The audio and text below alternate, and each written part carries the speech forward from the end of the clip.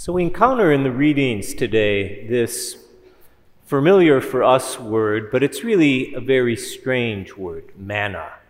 This manna that turns up in the desert. And it's a word that scripture scholars have wrestled with for a long time, trying to understand what exactly does it mean. So brilliant people, much more brilliant than any of us in this room, have wrestled with this. And they've basically come to the conclusion that the best English word to use to translate that Hebrew word manna is manna. Nobody really knows exactly what it is. It's kind of a nonsense word almost. So think of an English word like thingamajig or whatchamacallit. Manhu sort of means what is it? That's what they literally say in that first reading, beautifully read. They saw this stuff on the ground and they said, what is it? If we were listening to it in Hebrew, we would have heard something like manhu. And it's meant, I think, to be that way. There's a very profound spiritual lesson in that. Now think about it. If God simply wanted to feed them, he could have given them something that was very familiar. He gave them quail at night. They knew what that was. They ate it. Why couldn't he have just given them lox and bagels or something in the morning? They would look at it, very familiar. But instead, it's this unrecognizable stuff. This what is it? And imagine that you were there, and for the very first morning that stuff is on the ground. You don't know that it's bread from heaven. And I've often thought, who was the first person? And I'll bet it was a kid, a little boy or girl who for the very first time picked up some of that and ate it. You can almost imagine an ancient Israelite mother. Don't put that in your mouth. You don't know where that's been. But whoever that was for the first time, they consumed it and they realized this will sustain us. If it isn't this, it's nothing at all. And that's what God gave them with great intentionality. Now, I don't think God did that just because he's trying to trick them or he's throwing riddles their way to see if they're smart enough to figure it out. Because at the end of the day, that manna isn't really about food for their stomachs. It's about building a relationship.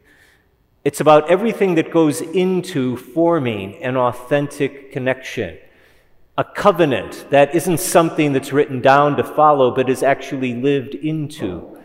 And every one of us in this room who's ever wrestled with a real relationship of love, and that's most of us, whether that's in marriage or family or friendship, and a colleague at work, sooner or later, every relationship reaches a point where you're looking at the other and you're asking, what is this? Who is this? I thought I knew this person. I thought we had this all figured out. Or we're looking in the mirror and we're saying, who is this?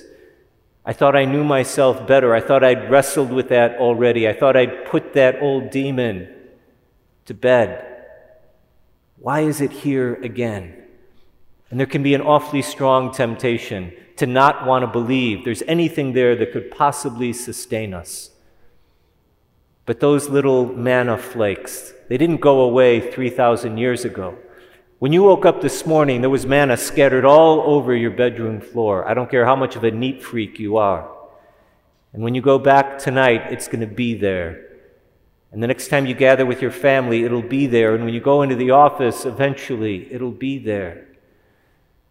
Because there's never any ending, really, to those moments in our lives where we find ourselves wondering, could this really be sustaining? Could this really be what God maybe wants me to embrace? Because just like that first Israelite who did put that thing in his mouth and discovered that it was food, the only way you grow in a relationship is to grow in trust. And the only way we grow in trust is by taking little steps into uncertainty. And that can be very frightening, that can be very risky. There can be lots of voices saying, don't go there, don't touch that, don't consume it.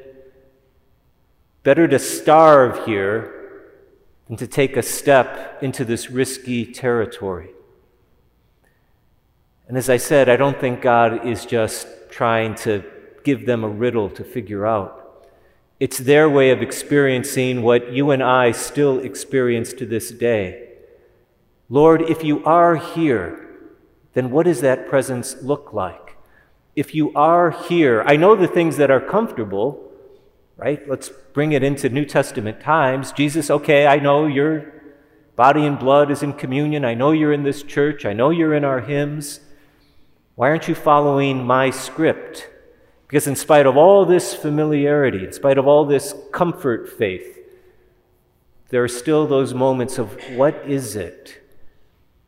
And if we ever want to grow deeper in that relationship with the Lord, it's going to mean extending ourselves in trust. We know that in our human relationships, believe me, it's no different with God.